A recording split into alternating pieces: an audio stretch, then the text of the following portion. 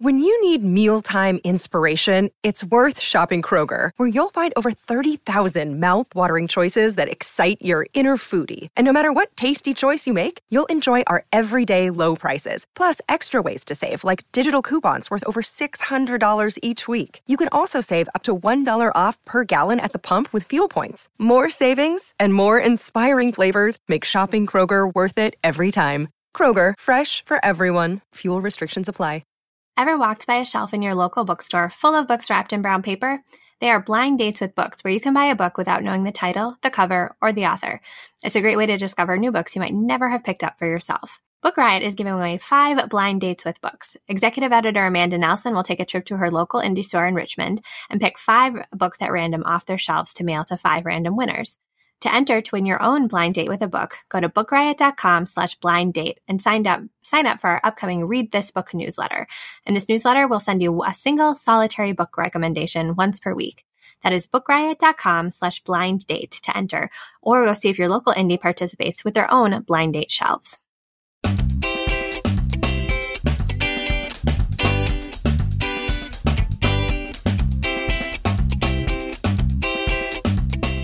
Welcome to For Real, a bi-weekly nonfiction books podcast that puts the spotlight on books that tell it like it is, or at least try to. We'll cover new releases, backlist finds, and more. For Real is a Book Riot podcast and is hosted by me, Kim Ukura, and fellow rioter Alice Burton. We're recording this week's episode on Saturday, October 12th. Hello, Alice. How are you today? I am cold, but excited to record the podcast. It has gotten extremely cold in the Midwest, as you are aware, and Okay, so this feels like a proactive thing that we can talk about to our listeners. So you might have forgotten about your furnace over the summer, of course, because you don't need it. But it seems like it is maybe a good idea before it gets cold to have it checked out, because we have discovered that ours needs some repair work. So No. I know. So we are currently waiting for meeting the people in my building, for the furnace repairman to show up today, because it's going to be like 38 and we don't have any heat. But it's going to be fine. I have blankets. I'm so sad for you right now. I was feeling sad for me because where I live, it has snowed. They had a terrible snowstorm in North Dakota and like western Minnesota, and it has finally like reached the Twin Cities, and it's not nearly as bad as it is out there. But I still woke up this morning and saw snow on our porch on the ground and was very, very upset about it. But not having heat is worse, so I am sorry about that. I mean, snow in October sounds like just unnatural. Yeah. What is any other going? Oh, I wanted to mention, so I have a hard time getting into new shows and watching more than one episode. However, because I get very distracted. But I've been watching Glow and I've been watching Killing Eve, and they are both so good. And it's basically all that I've been talking about on social media. I don't know if you've been noticing. I have noticed that. They're just making me so happy. Okay, I just wanted to do a plug for both of those shows. Watch Glow. Killing Eve, I've heard not great things about season 2, but I'm still going to watch it when it comes out on Hulu. Anyway, I love the that. end. Excellent. We have, I think, 2 pieces of follow-up from last episode. The first is that we talked about the National Book Award long list. That goes from long list to finalists super quick, because the finalists are already out. And so there are 5 of them in nonfiction and 5 in fiction, and there are other categories too. But the 5 nonfiction finalists for the National Book Award are The Yellow House by Sarah Broom, Thick and Other Essays by Tressie McMillan Cottom, What You Have Heard Is True by Carolyn Forche, The Heartbeat of Wounded Knee by David Truer, and Solitary by Albert Woodfox with Leslie George. So we'll know more about the winners of that, I think, in November. So it's coming. But National Book Award, one of my favorites. And then there was a book that we could not find the title to that we were chatting about, and you have discovered it. Yes. So this was, Kim was talking about, well, maybe we both were, about how fun it is to hear people talk about books or things that they don't like, just like be complaining about things. Mm-hmm. Not all the time, but sometimes. And I said that there was a book that I had read years ago that did exactly this. And I finally found the title. It is 50 Works of English Literature We Could Do Without by Bridget Brophy, Michael Levy, and Charles Osborne. It came out in 1967. This book is hilarious for a number of reasons. One of the interesting things about it is that they talk about books that they're like, these should be stricken from the canon. And one one of them is like Tom Brown's School Days, which I looked up and it came out in like 1857. And I was like, I have never heard of this book. So maybe their book did its job and They were right. got rid of it. I love that when we were trying to like come up with a title, you were like, I guess this 1967 book of essays. I remember that because I would not have gone there. I don't think so. I found it while browsing the library stacks as an undergrad, and I cannot recommend doing that more. Just like walking around the stacks of the library, you will find the most interesting and weird books doing that. Nice. And with that, our first sponsor for the episode is Playlist, The Rebels and Revolutionaries of Sound by James Rhodes and illustrated by Martin O'Neill from Candlewick Press. So this book is an illustrated guide to a number of classical composers, which Kim and I were talking beforehand. We were like, wow, rebels and revolutionaries, you think of like the 1960s, but no, what James Rhodes does in this book. So he's a TV presenter and a classical pianist. And he walks you through how classical musicians and composers from, let's say, mostly like the 18th, 19th century, but also some, I believe, 20th century figures were sort of the rock and roll figures of their day, and how they affected this sort of like amazing transformation in society. And like, you know, obviously with what people are hearing. So it goes through their backstories, how each one shaped and defined classical music. It helps you learn about like the structure of an orchestra, the language of music, the history of musical periods with this like amazing artwork and avant-garde design, which is a really interesting thing to sort of pair with. Illustrator Martin O'Neill, he does this artwork, which is this mix of collage, silkscreen, and photographs. And it's just, it's a stunning book. So take a look at it. Playlist, The Rebels and Revolutionaries of Sound by James Rhodes, illustrated by Martin O'Neill. Thank you for sponsoring. Excellent. All right. So we will shift gears into our first segment, which is nonfiction in the news. And the first thing that I have to bring is actually an article that a listener sent to me because she knows how much I like nonviolent true crime. And so it's not nonfiction books exactly, but it is some good nonfiction reporting. And it's called The Peggy Show. She won athletes' hearts and robbed them blind. And it is a true crime piece from Sports Illustrated, actually. And so it's just this piece about a woman who basically scammed a bunch of athletes and like how she did that. And it's really, if you're a nonviolent true crime person, like it's really, really fascinating, just kind of how she did it and what they know about her and everything like that. So we'll just link to that one. It's kind of a fun read to share. I think that my favorite sort of nonviolent true crime thing is D.B. Cooper. So I'll like read anything about that. I mean, but like any sort of, you know, good, I guess, scam artist story. Mm-hmm. Is probably worthwhile. My bit of follow-up is or I guess not follow-up, but nonfiction in the news, is the Carnegie Long List came out. So the Carnegie Awards are the only book awards that are chosen by librarians, which is super awesome. The seal has a Pegasus on it. I'm a big fan. So the nonfiction long list has a number of books that we have talked about here on For Real, including, let's see, The Yellow House by Sarah Broom, which, of course, again, is also a National Book Award finalist. Furious Hours, Murder, Fraud, and the Last Trial of Harper Lee by Casey Sepp.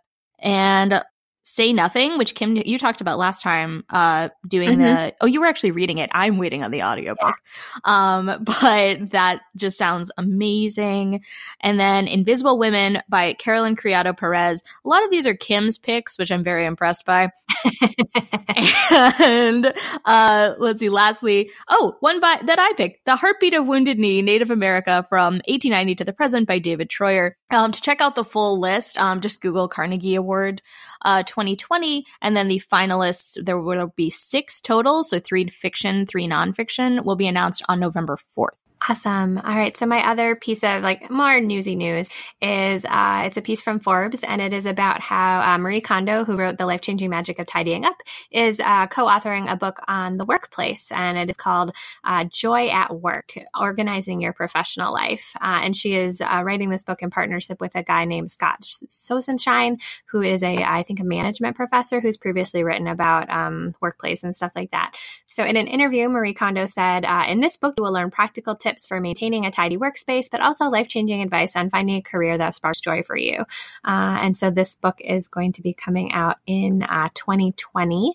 And yeah, I'm really interested because I find Marie Kondo really fascinating. Like I read all of her books and I watched her Netflix show, and I just like find the whole tidying and decluttering and all of that super interesting. So I'm curious about like what a book that kind of brings some of those principles into the workplace might be like, because that is not necessarily like where I might have expected like she was gonna start writing next. So I'm curious. Yeah, I mean, I don't consider myself a tidy person in the least, and so I feel a little bit like Marie Kondo's books are. I'm just like a lost cause, but I am interested in organizing my work life, so I'm excited about this one. Yeah, so we'll, I guess, know more about that in 2020. All right, so with that, we will quick get to our second sponsor, which is Change is the Only Constant by Ben Orlin, which is out in hardcover from Black Dog and Leventhal. And so Ben Orlin is a popular blogger and author of Math with Bad Drawings. So this book is an engaging and eloquent exploration of the intersection between calculus and daily life, which has his sense of sly humor and his wonderfully bad drawings. So the book includes 28 engaging mathematical tales where he will show us that calculus is simply another language for things we grapple with every day, things like love and risk and time and change. So Change is the Only Constant unearths connections between calculus, art, and literature. It's not just math for the sake of math, it's math for the sake of becoming a more thoughtful human. And that actually sounds really fun because I actually took calculus in high school, basically because my mother told me I had to, and I was not amazing at it, but I also remember kind of enjoying like just that part of it. So I'm curious about this one. So that is Change is the Only Constant by Ben Orlin.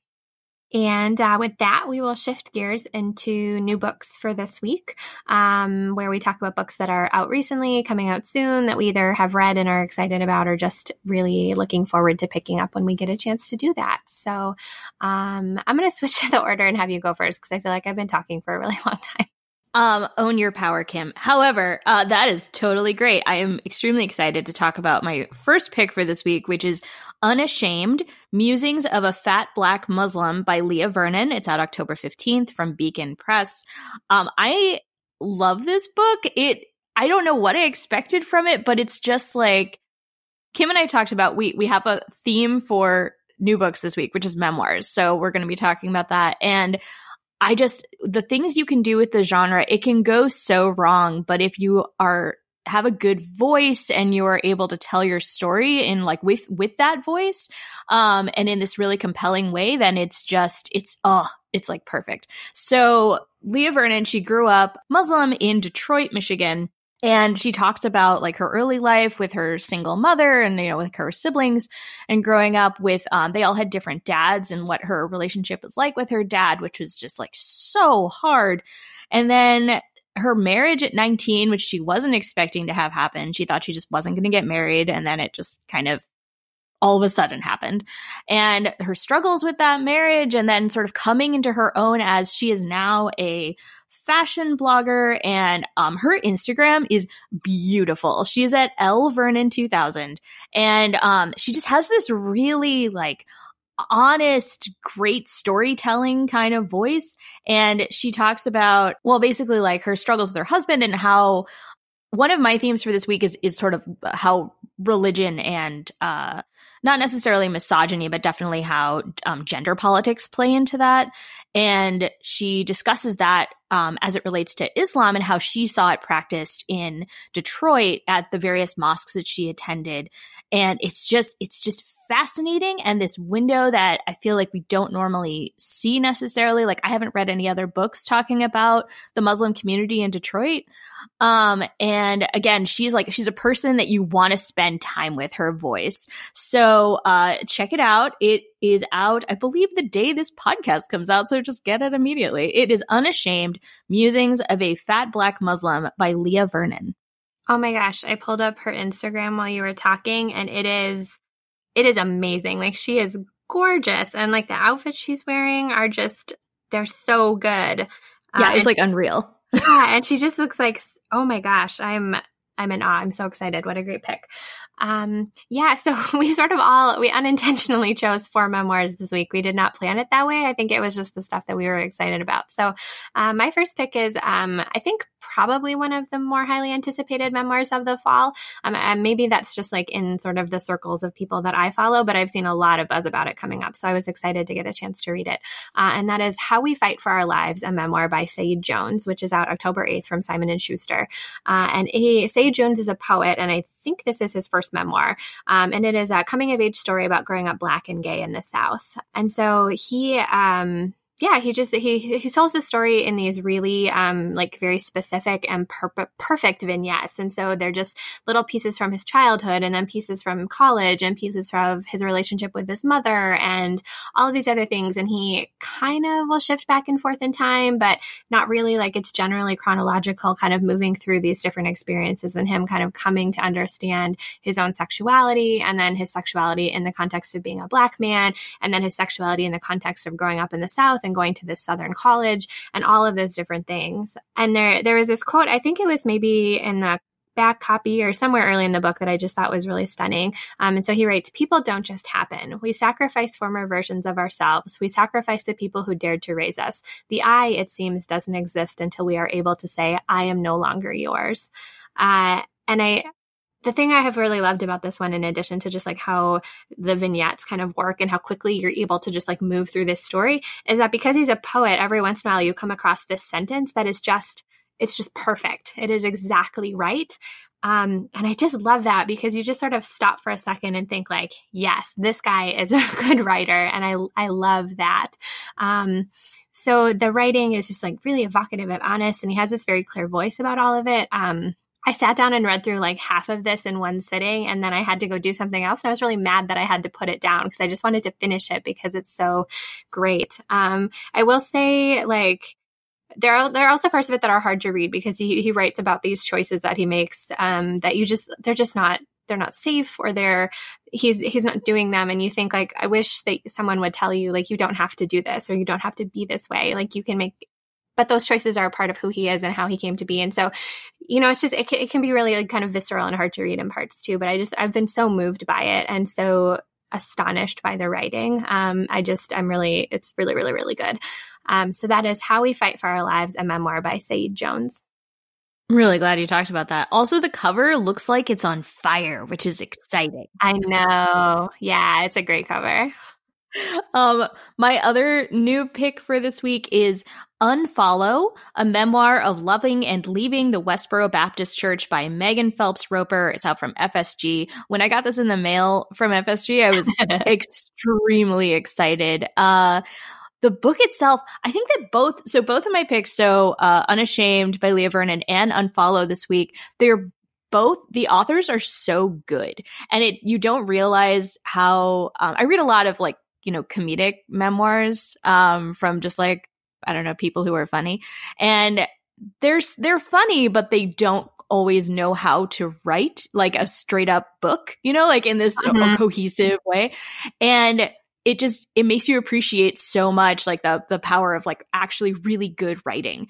And Megan Phelps Roper, it's so complicated, right? Because she comes from the Westboro Baptist Church, which is this essentially hate group. I believe the Southern Poverty Law Center has labeled them as such. They're out of Topeka, Kansas. They're the ones who protest soldiers' funerals and have really hideous, horrible signs that they do. They do a lot of shock tactics in order to get attention for their church. And Megan Phelps Roper is the granddaughter of the founder of it, who was Fred Phelps, who passed away in 2014. And this book is essentially the story of her growing up in the Westboro Baptist Church and then leaving it. I think in 2012 was when she finally left. And it's a hard book. It's very good. It's hard because she walks you through kind of how it felt to be inside that community, and you can't help but identify with her because she is the narrator. And being gay myself, it's parts of it were extremely difficult. They use a lot of hate speech, and it was difficult to read that over and over again. But I understand that, she's telling you like, this is how it was. This was our mentality behind it. We really thought that we were doing God's work. her moment when she really did have it as like a moment of being like, oh my gosh, what if we're completely wrong? And it's a really stunning moment. And she's just like, she's in a basement of a friend's house, like painting. And this all like comes crashing together. It's again, so it is very difficult. Her voice is very good. She's a very good writer. It's, if you feel at all uncomfortable about being in a place where you kind of are being asked to like maybe sympathize with Westboro Baptist, then I don't know. I think it's a tricky read for me to recommend again, because it does use a lot of gay hate speech, but she is reporting on what they were doing. And this is just a fact of their thing. They really emphasize anti-gay messaging. But all that being said, again, I think it's a stunning book. I am extremely glad that I read it. And just to get this window into how someone can change so much from being so ingrained in a community and a system. One of the themes I wanted to touch on again from Unashamed to this is one of the shifts that made her finally leave the church was the exclusion of her mother, who had been a huge figure in Westboro Baptist and a spokesperson for the church. And this takeover by this group of men in the church who started calling themselves like the elders, and the people had to appeal to them. And formerly all of the decisions in Westboro Baptist were made communally. And then it kind of just shifted this thing with the men, and then talking to the women about how they had to change how they dressed and all this stuff. And it's so infuriating. And like both of these books in the Islamic community and in this Christian community, just this gendered garbage of just like extreme sexism and patriarchy. And it just, oh my gosh, it just makes you so mad reading about it. And it makes you want to like donate money to like Now or something, but or not them, whoever your preferred group is. But yeah, no. So it brings up a lot of feelings, which I think, can of course be a very good thing because it can move you to action. So again, that is Unfollow, a memoir of loving and leaving the Westboro Baptist Church by Megan Phelps Roper. Excellent. And when I saw on Instagram, I think that you got that one, I was like, dang, I'm so jealous. That book sounds like it's going to be a really interesting read, if nothing else. Yeah. Yeah. So my last pick for new books, I want to give a trigger warning for sexual assault before I talk about it, just as kind of I'm not going to talk about any of that explicitly, but that's really what the book is about, is at the center. So the book is called Things We Didn't Talk About When I Was a Girl, a memoir by Jeannie Vanesco. It was out October 1st from Tin House Books. And it is a memoir about the author trying to kind of come to terms and understand a sexual assault that she experienced in in college. So when she was in college, she was assaulted by one of her very closest high school friends, someone that she had been like a best friend, truly. And she came back home from college and they went to a party and they were both drinking and he sexually assaulted her. And so it ruined their friendship, but also like set her life in kind of one trajectory. And so at the time she starts writing the book, it's 14 years later, and she is trying to kind of come to terms with this experience. So what she decides to do is reach out to Mark and actually like interview and talk to him to try and like understand how this thing could have happened and how a person who she trusted and cared for and was like a nice and good person could also do this terrible thing to her and sort of never really come to terms with that. And so the book opens with her.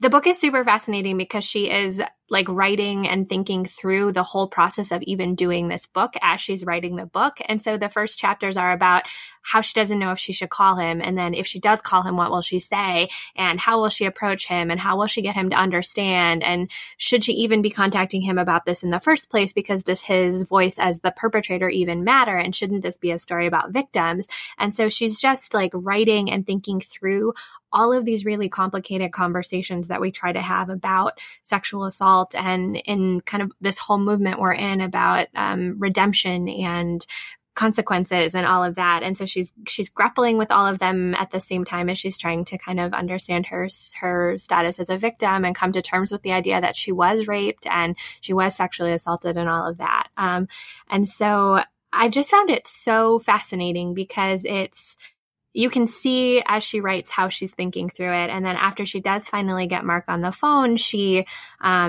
kind of transcribes the whole phone call that they have and then kind of gives you bits and pieces of it and then starts to pick it apart. And she talks about how she showed it to her friends and how they reacted to it and how they're trying to help her kind of process this experience. And so it's a very like intimate and thoughtful and thought-provoking way of trying to grapple with an experience that is so difficult and so complicated.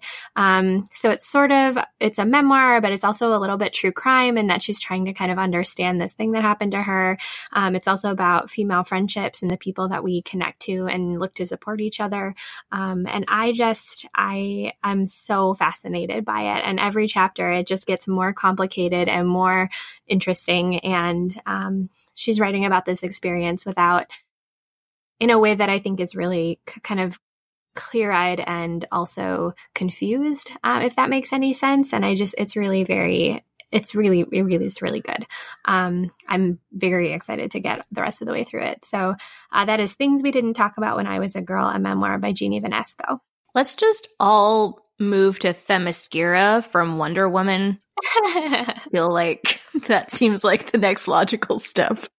Indeed it does, I think. All right. So yeah, that was 4 memoirs that are all like stunning and interesting and well written in their own ways. So that was an interesting, like, kind of accidental theme we came up with there. Yeah. So we will shift gears now into our second segment, which this week we decided, I think we have done something like this before too, about monsters and monstrosities and haunted things, because it is, this will be coming out on October 15th, which is just before Halloween. So if you wanted to get in some spooky or haunted reads, we've got a few suggestions for you. And so my first one is, I think probably my favorite book of the episode, because it's just like such a great read. It's called The Lady from the Black Lagoon, Hollywood Monsters and the Lost Legacy of Millicent Patrick by Mallory O'Meara. This is a book that came out last year, I believe. And Publishers Weekly, in the blurb on the cover, calls it a fascinating slice of Hollywood history with a feminist slant, which is exactly right. So Mallory O'Meara is a screenwriter and she's a film producer who works in the horror movie industry, but she's always, like, even from when she was a kid, been fascinated by sort of the dark and the monsters and the horror and all of that in film. And so she has admired the work of the technical work in Creature from the Black Lagoon for a really long time. And the monster in that movie was designed by a woman named Millicent Patrick. But there is basically nothing known about Millicent Patrick. And I don't remember for sure, but I think she's not even really credited in the film with having done that. It's just like a thing that people who love that movie know about her. And so Mallory O'Meara decides that she's going to try and set out and, like, understand Millicent Patrick and figure out her role in Hollywood history. So the book is about her kind of process of figuring that out. And so it's part memoir, and she talks about, like, how she's reporting this out and how the kinds of people she's reaching out to and the things she's doing to try and understand this. But it's also a really interesting kind of snapshot of Hollywood history, because Millicent Patrick started out as one of the first female animators at Disney. So there's a whole couple of chapters about life at Disney and what the animation studios look like and the roles that women played there. Millicent Patrick then went on to be, like, a background actress in a lot of movies and then also a model. And so there's some about that and what, like, film sets were like and, like, makeup and all kind of that technical stuff of Hollywood becoming Hollywood. And then eventually she gets to be a special effects person on this movie. And so the book goes there and then kind of explores what happened to her afterward, because she kind of disappears from Hollywood after having participated or been part of this really successful and kind of long-living movie. So it's just really great. And I think the memoir kind of process of reporting works because a lot of O'Meara's experience as a woman in Hollywood parallels or connects with the things that Millicent Patrick experienced when she was in Hollywood, like, many, many years ago, which is kind of depressing, but it's also kind of fascinating the way those connections are happening. And it's just like, it's so good. It's just like a super page turner. You can just kind of fly through it and getting this, like, slice of Hollywood history, but also, like, a slice into this really interesting woman's life and experiences being kind of on the edge of a lot of really famous stuff. So I think it's really fun, and it's just been as I've been reading all these very intense memoirs, it's been kind of a nice flip through to just, like, get another kind of lighter, but also really interesting and thoughtful book about monsters. So that is The Lady from the Black Lagoon, Hollywood Monsters and the Lost Legacy of Millicent Patrick by Mallory O'Meara. And that's another book with a great cover. Yeah, the cover is real good. It's like this like lime green, right? It's really stunning. I've been meaning to read that since it came out. I believe I have it on. Didn't we talk about this last week with my hold list at the library? Yeah, it's on my hold list. I will someday get it. Okay. So, speaking of books with a lime green cover, my next pick. That's my segue. My pick for Here Be Monsters is Monsters, She Wrote, The Women Who Pioneered Horror and Speculative Fiction by Lisa Kroger and Melanie R. Anderson. I love books like this. So this came out this year. It's really recent. And it is sort of part biography and part reader's guide. So it breaks down into like separate little chapters. All of these women, there's over 100 of them, who wrote horror or speculative fiction within the last, let's see, Margaret Cavendish is like 1600, so like 400 years, which is amazing. First of all, that history even exists, and also that they have compiled it for you here in this wonderful little book. So it's essentially, if you're kind of like, I want to read more like women horror books, or, like just like interesting sort of vaguely sci-fi fantasy stuff from a long time ago, then this compiles all of it for you and tells you about the women and like what led to them writing these books in a really comprehensive biography. Like it's a couple pages of biography, and then within that we'll talk about their works. So this includes obviously Mary Shelley, whose book Frankenstein I am currently reading, and Kim, we're going to have to talk about that at some point, because I feel like I have differing opinions from you, but I still respect your love of Frankenstein. But anyway, so it talks about her, and it talks about Margaret Cavendish, who wrote this. It's been called sci-fi, it's been called speculative work of fiction, like 150 years before Mary Shelley's Frankenstein. So we're talking about 1600s. The reign of the Stuarts in England. And she's like writing this thing. It's so cool. And then they talked about Shirley Jackson, because we come into the 20th century with things like The Haunting of Hill House, recently made into a Netflix series that diverges pretty far from the book, but that's fine. And then talks about women like Anne Radcliffe, who did like horror and gothic type fiction. And it's going to make you add to your TBR list so hard. You're going to be like, oh, that book sounds really good, because that's what I did. It's awesome, again, as a reader's guide, and to get more information on these excellent women from the last 400 years. Again, that is Monsters, She Wrote, The Women Who Pioneered Horror and Speculative Fiction by Lisa Kroger and Melanie R. Anderson. Excellent. That sounds super good. Yeah, I remember seeing that and being like, oh, we should talk about this on the Monster Show, because it looks awesome. And yeah, we can have a conversation another time about Frankenstein, which I recognize as a problematic book in a lot of ways, but I find it really delightfully weird anyway. Which is fine. So I'm actually like throwing an Audible, because I had one book in our show notes, and then I remembered as you were talking this other book I read a long time ago that is actually a super good fit for this episode, and I don't know why I didn't think of it while I was prepping. So I am kind of flying off the seat of my pants to talk about this one, because I read it a long time ago, but it was still really good, and I remember really liking it. So this is exciting. What a twist. I know, right?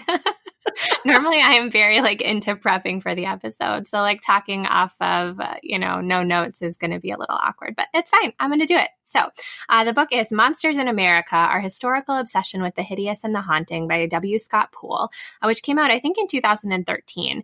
And so this is a historical look at monsters in the United States and what the various monsters that we have been afraid of at different times say about kind of our cultural concerns and cultural interests at that time. So he looks at like the Salem witches, he looks at wilderness beasts of the frontier, he looks at freak shows, he looks at aliens, he looks at like movie stuff like Freddy Krueger. And so it kind of is a history of the monsters that we have cared about, looking at the obsessions that helped create our national identity. So he is Scott Poole is a historian. So his argument is really that like monsters are not just a thing that we are as individualists fear, but there are things that the kind of the public imagination brings together, and they are reflective of the culture that we live in at the time. And so anxiety about race or class or gender or sexuality or religious beliefs or science or politics will manifest in the kind of monsters that we are afraid of.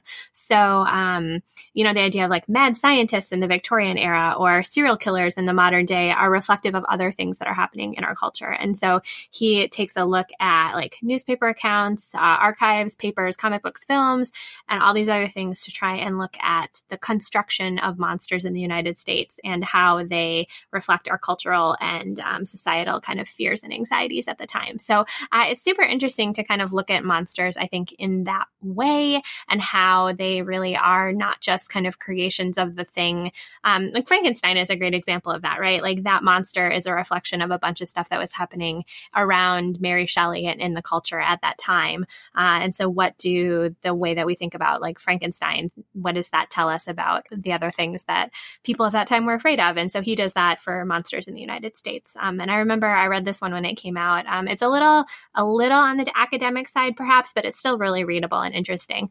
And just kind of looking at our history of monsters and things we're afraid of. So that is Monsters in America, Our Historical Obsession with the Hideous and the Haunting by Scott Poole. Oh my gosh, I'm really glad you talked about that. I know. I can't believe I didn't remember it when I was prepping. Like, what was I thinking?